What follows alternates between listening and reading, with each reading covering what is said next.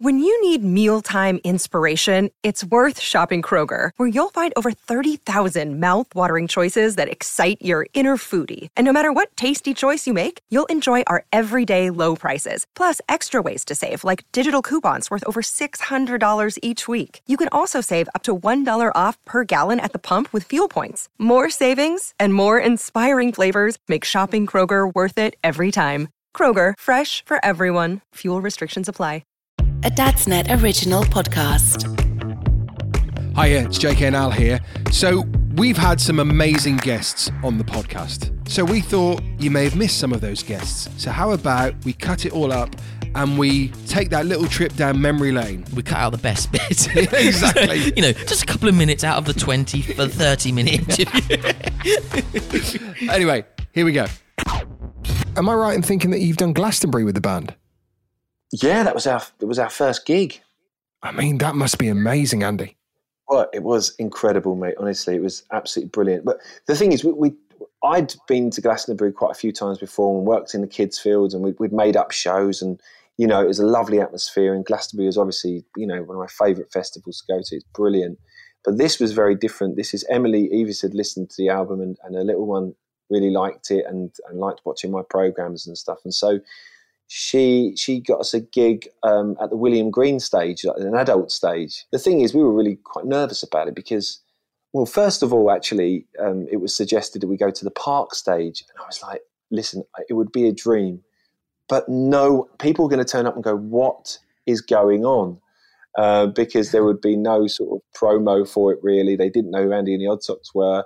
There was nothing relating in the name apart from it being my name, but the fact that it was Andy from CBeebies and could bring their kids, no one sort of knew that, and it wasn't really sort of promoted. So we were nervous about doing the William Green stage in case anyone didn't turn up, and we tried to make a fuss about it on the kids' field to get them over. And we had about 100 kids first of all at the very beginning. We thought, okay, that's fine. But then the best thing happened. It rained, and everybody came into our tent. So literally, it was so busy. And then that night, when we went out, this girl who was about 22 came over to me. She'd been, excuse me. And I was thinking, oh, she must have siblings. Obviously get a lot of people come over and say, I've got a younger brother, or I've got a cousin, whatever. But she came over and she started singing, Look out, there's aliens about. And I was thinking, what? And she went, we saw your gig this morning as we were coming in from a night out. And I was like, oh my.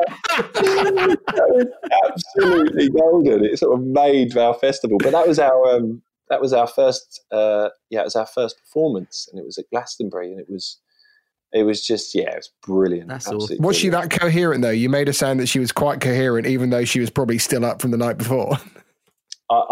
I gave her a bit of, what's the word? Basically, no, she wasn't that coherent. She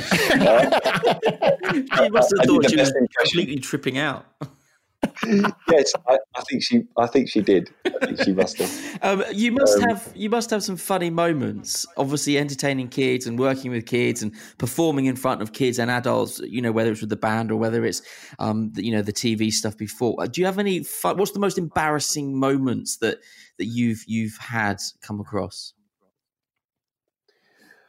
There's some I can probably tell, and some I probably couldn't, and some I just don't remember.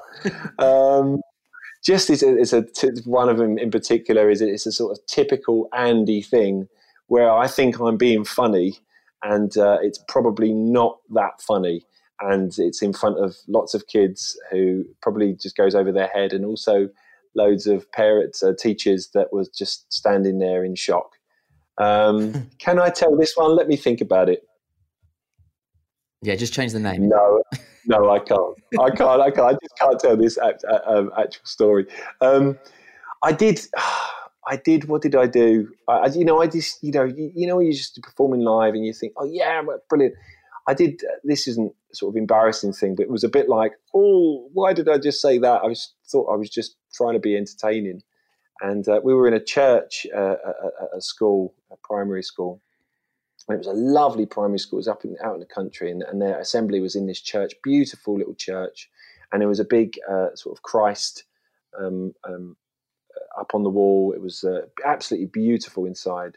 And so I go, all right, guys. And it was quite a quiet school. When you go into some schools, you know the really strict, well-behaved ones, the kids that just really want to be shouting and screaming, but know they can't. And if they did, that their teacher would literally send them out and it would be petrifying. And then there are those that are quite vocal and it's encouraged. And, so, and this was quite a strict school, I think. So I was, you want to get the kids going and get them lively and stuff. So I was going, right, guys, how you doing? It was me and my friend Mikey at the time. We were doing a show and we were promoting it at these schools. And I was like, right, how you doing, guys? And say hello to each other, say hello to each other, say hello to us, say hello to us, say hello to your teacher, let's say hello to Jesus Christ. And my mate looked at me, what are you doing? I said, I don't know. I said, but just go with it. And they went, hello, Jesus. and the teachers sort of look at me, like, giving me a scolding look. And I was like, oh, sorry. But I mean, they all have fun. And, most of the teachers were just like laughing at the fact it was obviously just sort of made up on the cuff, trying to be funny and trying to be engaging. And yeah. That's brilliant. A Dadsnet original podcast.